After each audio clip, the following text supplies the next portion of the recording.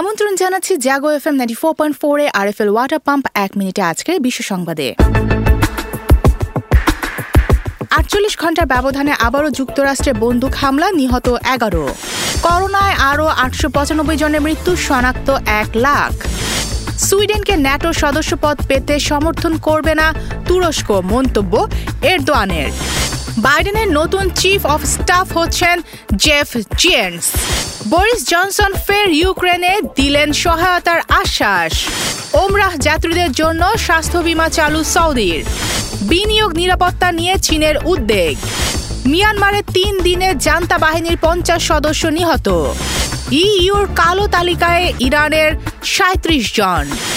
এস্তোনিয়ার রাষ্ট্রদূতকে দেশ ছাড়ার নির্দেশ রাশিয়ার। আরএফএল ওয়াটার পাম্প 1 মিনিটে আজকের বিশ্ব সংবাদ এ পর্যন্তই। সবাইকে শুভেচ্ছা।